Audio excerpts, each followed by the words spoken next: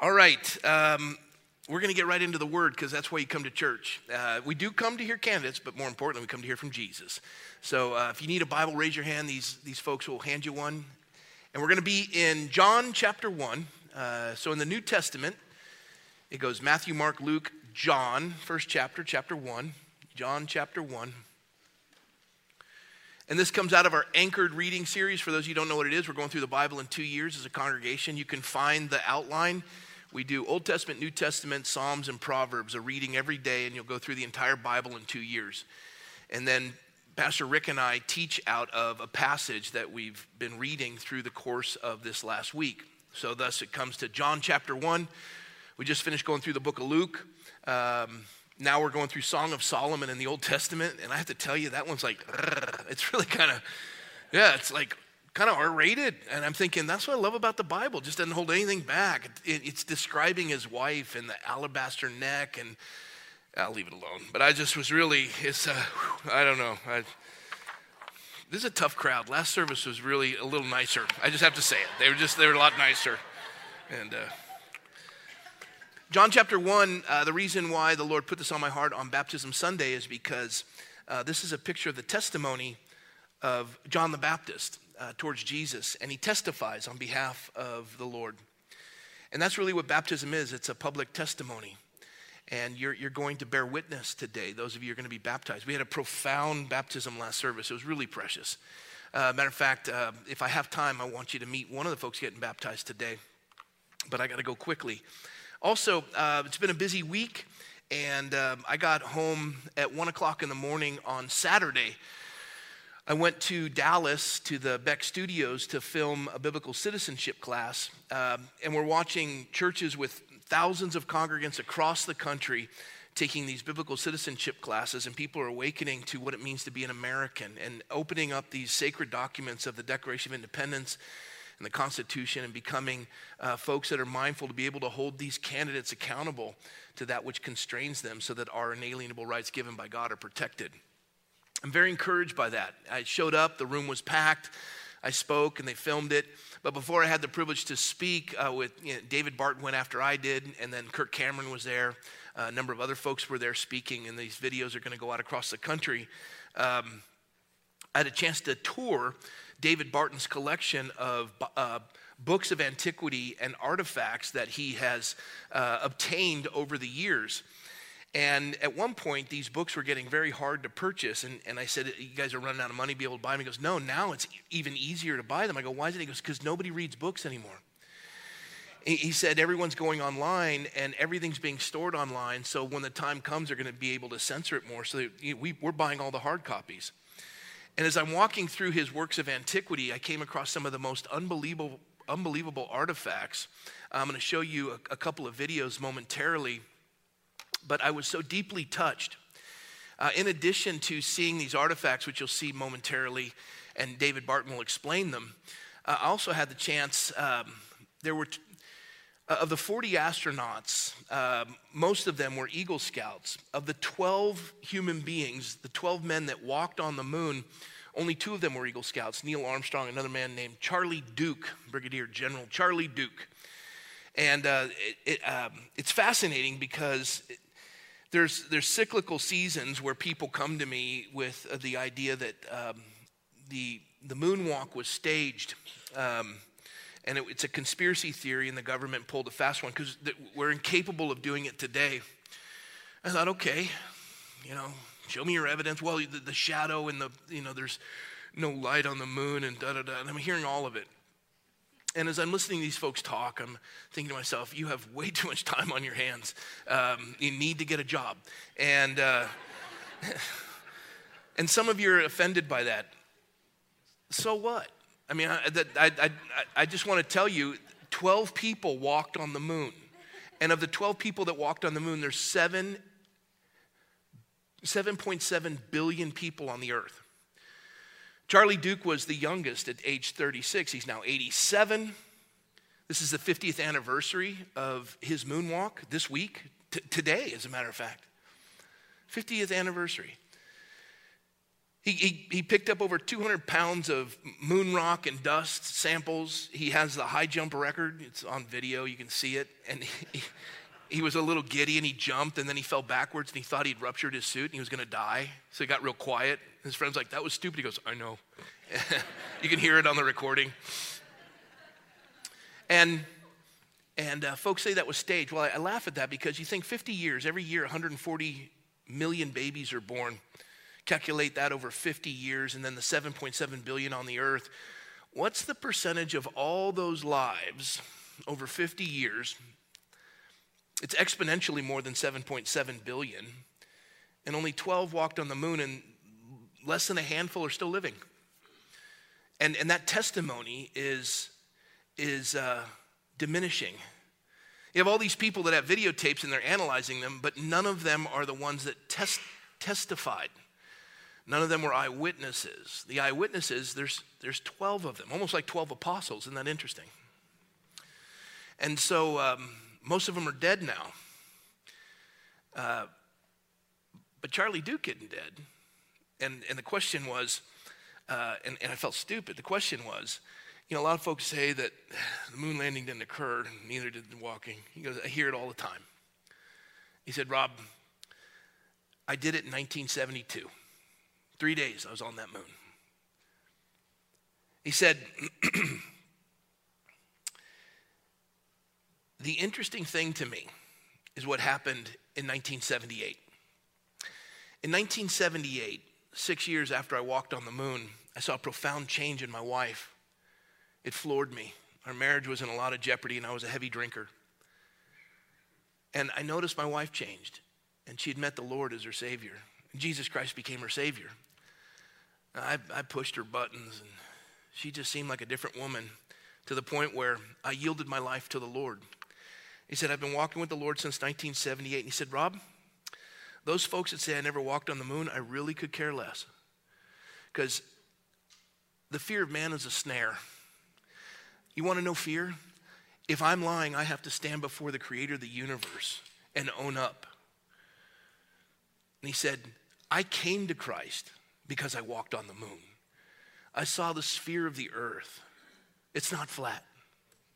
Some of you are like, well, I'm leaving this church. All right. Great. I mean, if that offends you, stick around, I got more. I don't seek to offend, I just have this unbelievable gift. But you have a man who's testifying. And he holds to the realization that he'll stand before the Lord. He travels the country and speaks in churches. He's 87 years young. And there's tens of billions of people who have never done that. Only 12 have, and less than a handful are living. So it's easy. Any donkey can knock down a barn door. Only a carpenter can build one. Folks, and I told Charlie this. I said, we can't even get to the moon today. And he goes, I know.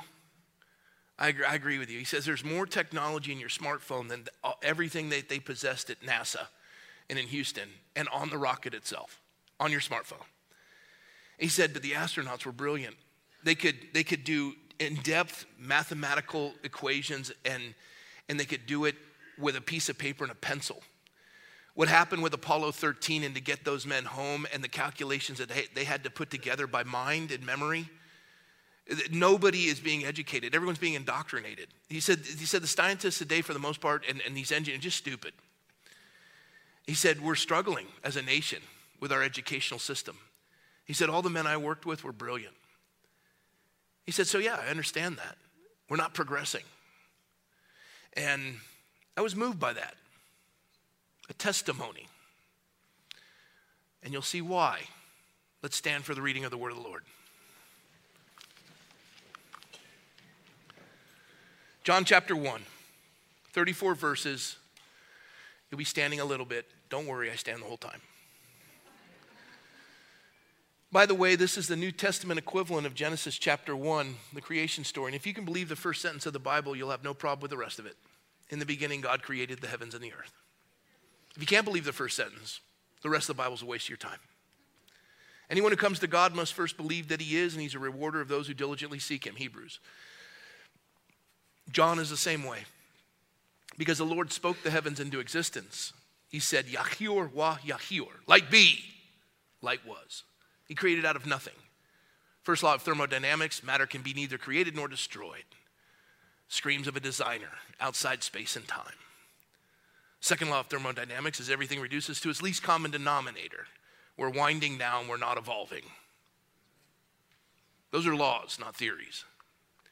Yet we have come up with a fanciful attempt to try to remove God from all equations.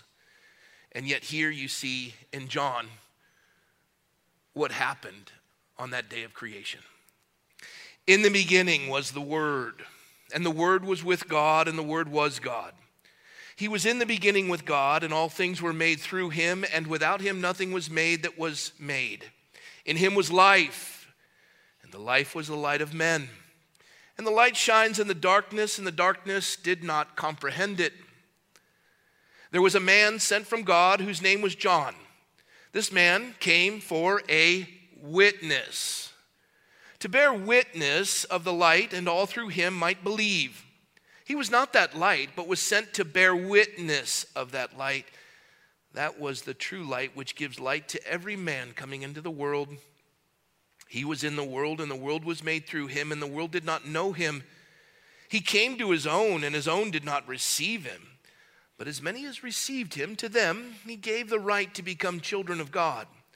To those who believe in his name, who were born not of blood, nor of the will of the flesh, nor of the will of man, but of God.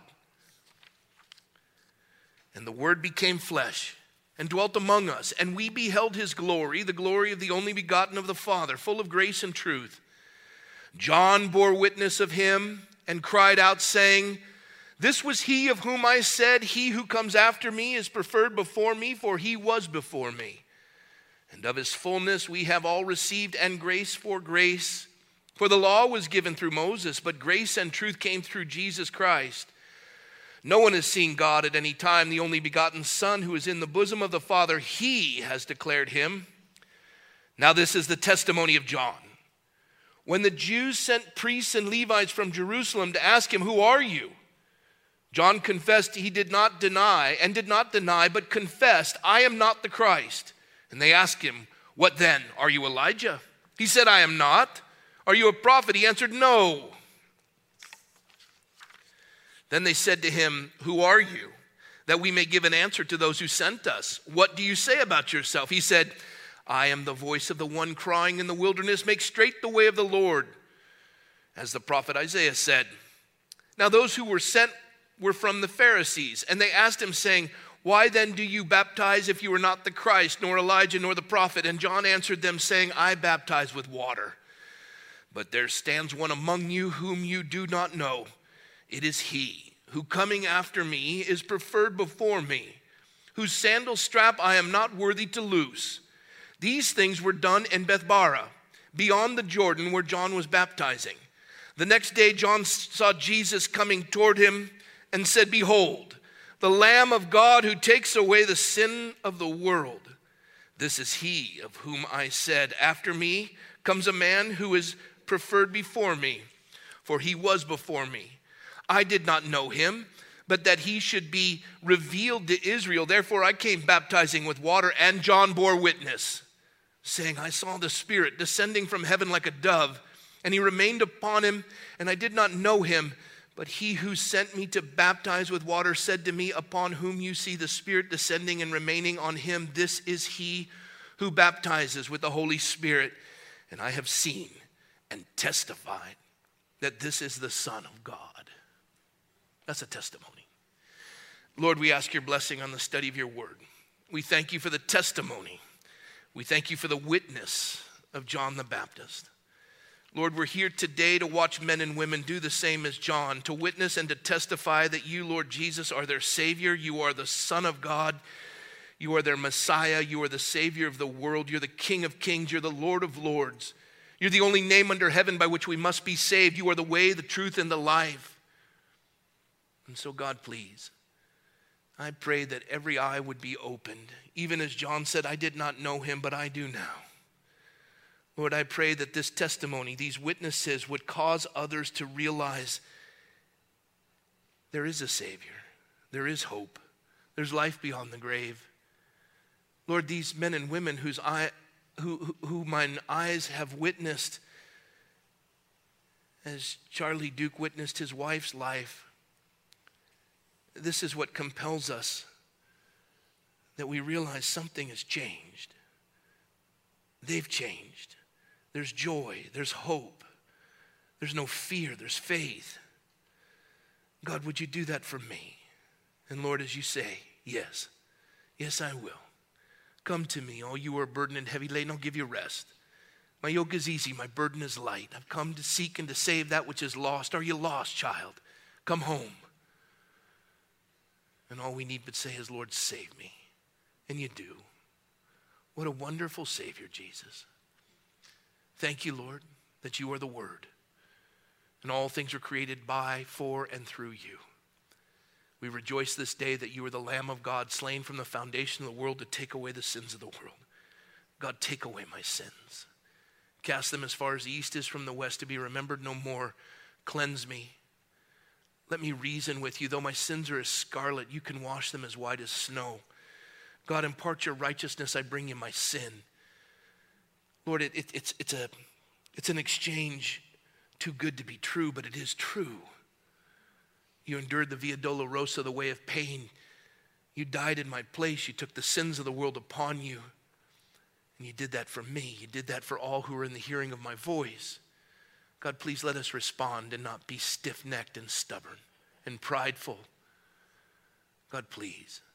I pray that you would do a work this day. And as John said later in John 3:30, man must decrease, but you, Holy Spirit, must increase. Would you have your way with us today? Would you increase? Speak to our hearts and cause the scales to fall off, that we would see. We would see and know the truth, and that truth would set us free. Bless us now, we pray. In Jesus' name, amen. We'll have a seat.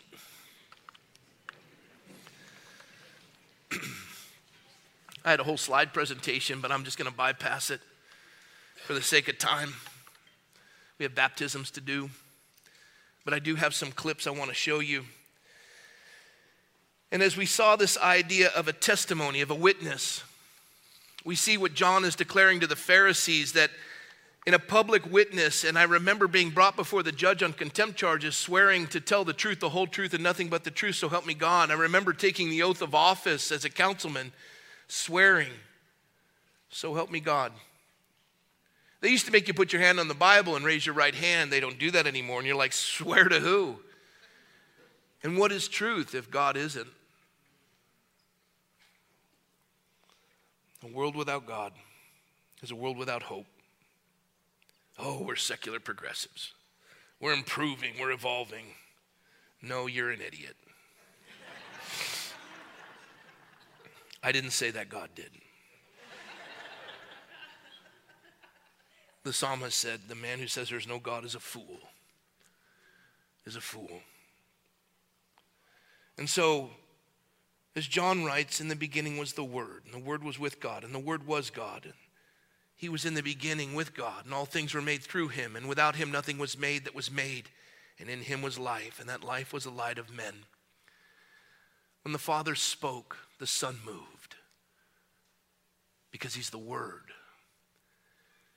Everyone who bears witness, everyone who testifies with their voice, with their mouth, testifies in the hearing of others. I am a Christian. I have given my life to Christ. This is a testimony.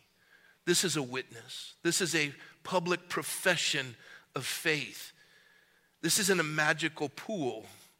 You go in, it doesn't wipe away your sins. It'll take off dirt from your body, but it won't take the sin from your soul. Only Jesus does that. What you're doing in this pool is you're testifying, you're witnessing, you're saying, I want the world to know that Jesus Christ is the Son of God. He's the Savior of the world, but more than the Savior of the world, he's my Savior. He's my God. He's my Lord. He's my King. This is a place of testimony. You will be judged. You'll be ridiculed. You'll be mocked by your testimony. Though there be 10 billion people who have walked the earth in the 50 years since you walked the moon that would ridicule you, mock you, declare it never happened, you will stand before God and two questions are asked. Is the fear of man the why in what you do? Or is it the God of the universe who has called you to this pool to testify of what you know in the heart that beats by the one who keeps it beating? That's a testimony. That's a witness. And the Lord is going to do that today with men and women who are declaring in front of all the world, Jesus is my King. He's my Savior. I want you to know that. He's already cleansed me. He's cast my sin as far as the east is from the west to be remembered no more. He reasoned with me. I came to him. I said, my sin is as scarlet. Jesus said, I'll wash it as white as snow. I'll cast it as far as the east is from the west to be remembered no more. You'll be a new creature in Christ. My righteousness will be put on your account. You will obtain that which you could never earn. I will give it to you. What do I give you in exchange? All I want is your sin and your heart. A man is no fool who gives up what he cannot keep to gain that which he can never lose. We say, yes, Lord. The only thing that hinders us is our pride. The fanciful pride where we make up some sort of a gimmick that God doesn't exist, where we have to twist our mind like a pretzel. It takes more faith to be an atheist than anything else. And yet today you'll see men and women testify, and for many it'll be unto death. Today they're going to say, I'm no longer afraid. I'm giving everything to the Lord. I know what I'm doing. I'm not ashamed of the gospel, for it's a power unto salvation for all who would believe. I'm going to do it publicly because I'm not afraid of man. I fear only one, and that's God, and it's not a capricious fear. It's reverential respect. Why wouldn't I for what he's done for me? Why wouldn't I let the world know I love him? I'm not ashamed of him, nor of his word. A witness, a testimony. Truth is suppressed and it's destroyed. That's why you burn books. The 16 most tortured words in the First Amendment: Congress shall make no law respecting the establishment of religion or prohibiting the free exercise thereof. It was fine for 150 years until Everson versus the Board of Education reversed it. No longer freedom of religion, but freedom from religion. Terrible, terrible ruling. And here we are in the mess of it. I'm running for office, and one of the reporters, again, another terrible article that should just line my bird cage. If I had a bird, it'd be there. The question was, don't you believe in a separation of church and state? And I said, let me reverse that. If you think the church should stay out of the state, don't you think the state should stay out of the church?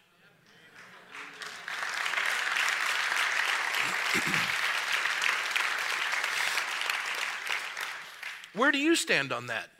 Well, I don't like people asking a question when I've asked a question. But you're entwined in the same First Amendment, journalist. Where do your rights come from? And if they can separate you from an understanding, and they separate you from the testimony and the witness, if they separate you from the original, if they take you from the documentation, what are you left with? They can rewrite everything. That's why you need to protect these things and study and catalog the truth. That's why you footnote your papers. But if we can destroy the sources, we can rewrite history.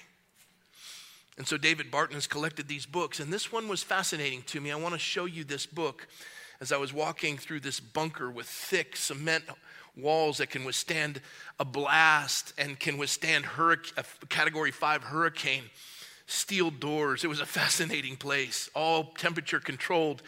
And I came upon this book, and here's the video. Listen, it's profound. You think there's a separation of church and state? David Barton, can you explain what I'm looking at here? That is the first Bible printed in the English language in America, one of the rarest Bibles in the world. Prior to us separating from Great Britain, we were not allowed to print Bibles in English. The king told us what Bible to use. This, when it came out, on the bottom it says Robert Aiken. That is the official printer of the U.S. Congress. He printed everything for Congress. So this was produced by the U.S. Congress? This is, you'll see the Congressional Committee here. They have the Congressional Committee. There's James Duane, Congressman, who's over that committee. Then on the next page, it has the resolve, the United States Congress assembled, and they recommend this edition of the Bible and have as the United States. Charles Thompson, Secretary of Congress. So this is described in the records of Congress as a, quote, neat edition of the Holy Scriptures for the use of schools. So it was a Bible that was to be used in schools and has congressional endorsement in front of it. They printed about 10,000 of them at the time. There's probably 25, 30 left now, and most of them are in the hands of institutions like Smithsonian. Yeah. There's 8 or 9 left in private hands, and we have 3 of them. Wow. So.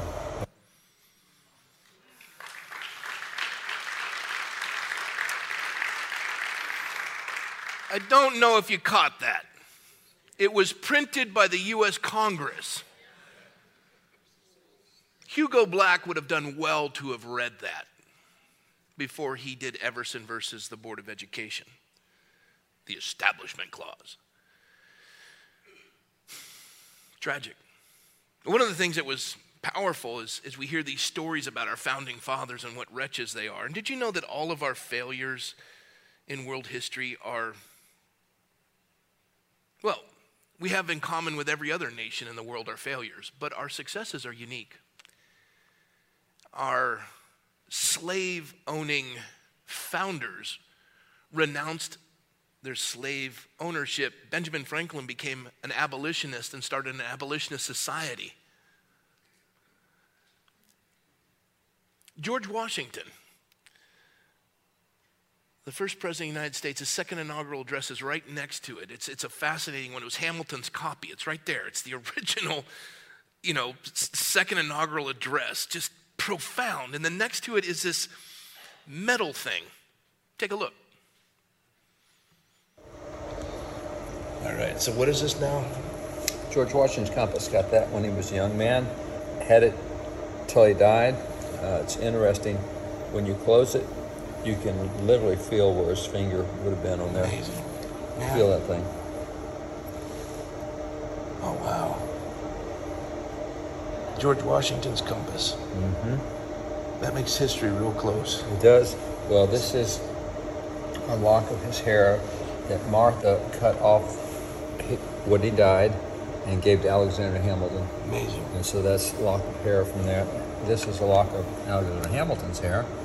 This is Washington's 1796 address. This is the Sam Adams copy. Sam Adams was governor of Massachusetts. These are just various founding fathers over here. That's the 6-page letter where Thomas Paine is saying, I am not an atheist. I don't believe in atheist. I believe in God. I'm not a Christian, but believes in God. So all sorts of founding father stuff here. That's the largest piece left at the Hindenburg after it went down. When they destroyed really good air travel. Yeah.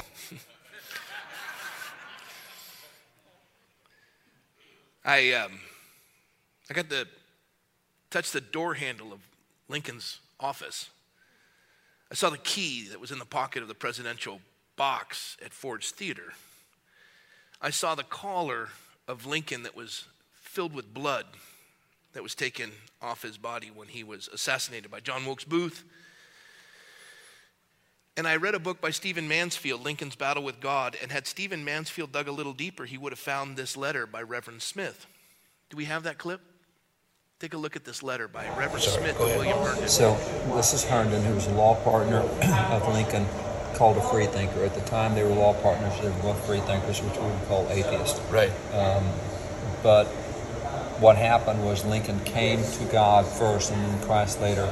And he came to God through this preacher right here. He went and found this preacher. This is Reverend James Smith, Presbyterian preacher. And so he came to God really strong, was that way through the presidency, came to Christ right at Gettysburg. And so Herndon comes out with a book after that point, and Herndon's talking about how Lincoln's a freethinker. And Pastor Smith takes his hat off saying, you know better than that. You know, he was way back in the day, but you know he came to God, and you know he came to Christ, etc. And so this is a great piece on the spiritual journey of Lincoln. It's fascinating that Stephen Mansfield never saw this when he did Lincoln's Battle.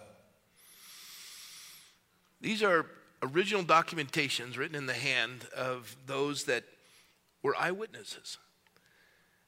And the reason why this is critical and why we must educate ourselves and go to the original sources instead of speculation and feelings is because truth must be documented and preserved. And here you have a witness and a testimony that you would stand before God and before man and say, whatever the consequences, I want you to know Jesus Christ is the Savior of the world. And the power of that and what it's meant to my life and how it's transformed me is a testimony written on the tablets of my heart. And you will see a profound change. And I think her name was Holly. Holly Duke transformed the youngest moonwalker, who said, as profound as walking on the moon was, 1978 was more profound than all of that. I walked on the moon for less than a few minutes, but I've been walking with the Lord my whole life. That's Charlie Duke. 50 years today. He doesn't care what you think. He knows what he did. He knows before whom he will stand to give an accounting of the truth that has set him free. There is truth. You'll know that truth. That truth will set you free. It's Jesus who said, I am the way, the truth, and the life. No man comes to the Father but by me. I testify of the truth. I am the truth. And it was John the Baptist who was the witness and the testifier before the Pharisees who would ultimately have him imprisoned and beheaded. And he wouldn't change his testimony. And you say, well, why all that and why today? Because today you become a testifier, a witness. Today you're going to tell the world that Jesus Christ is your Lord. Today you're going to tell the world that Jesus Christ is your Savior. Today you're going to tell the world, I'm not ashamed of the gospel, for it's the power unto salvation for all who would believe. Today you are going to declare that Jesus is the way, the truth, and the life. Today you're going to stand before man, no longer afraid, and you will exchange that fear for faith, and God will give you power, love, and a sound mind in exchange for your fear. And today, God will empower you. You see, the water is a very empowering place. You go in afraid of man, and you come up committed to God. You're no longer afraid. You did it. There's something very embarrassing about getting wet in front of a room of people. There's something embarrassing about wearing a skin-tight black shirt. It's like skin on a sausage is what it looks like. But you know what? I'm a fool for Christ and I don't care. Because I have the privilege of watching people go in and come out, and I see the look on their face and the testimony upon their heart. And when they step outside this building, they will face ridicule and mocking. But they know something. The tomb was empty. Their God is alive. And as the Apostle Paul said, if there be no resurrection, I'd be of all men most pitied. He lived in such a way that if the tomb is empty and my God is alive, why would I worry about anything else? Why would I be afraid? He's overcome death. He's my God. He's delivered me. He's cleansed me. He's redeemed me. I'm no longer afraid. I'll do this in public. I don't care. And the joy is, it's a favorable crowd. And the last cheering they're going to get is in this room, so you better be loud. Because when they go out there, it's going to be put to the test. He'll never let us down. He'll never fail us. We'll fail him, but he won't quit. He who began a good work is faithful to complete it. But today, you're his, and he's yours. And today you want the world to know that. And that's what John testified to, and that's what you're going to do, and that's what Charlie did. And that's what Reverend Smith did to William Herndon. That's the power of truth. And God wants to use you today as testimony written on your heart for the world to see. And I'm going to pray for you, and we're going to cheer for you. So get ready to get dunked. Lord, we thank you for this great gift of baptism, not unto salvation, but unto testifying that you are the way, the truth, and the life. That you have been written on the tablets of our heart, that the world would see that we're new creatures in Christ, and we proclaim before a fallen world in the darkness of this world. We allow your light to shine so bright it glorifies our Father in heaven, to declare that you're the King of kings, the Lord of lords, you're the Lion of Judah, you're the Prince of Peace, you're Jehovah Rapha, Jehovah Tzdekanu, Jehovah Shalom. You are the Lamb of God. You are my Jesus, my Savior, my Lord, my King. And so we thank you. We honor you. We glorify you. Each man and woman who comes today in obedience to baptism is testifying of their love for you. And they're no longer afraid. It's your kindness that has led us to repentance. It's your love that's empowered us to stand in the face of opposition without fear. What a wonderful Savior you are. What a profound and powerful God you are. And what a loving Father. We honor you. We bless you. Bless these men and women that come today. Encourage them and allow us as their brothers and sisters to be that encouragement as well. We love you, God. In Jesus' name, amen.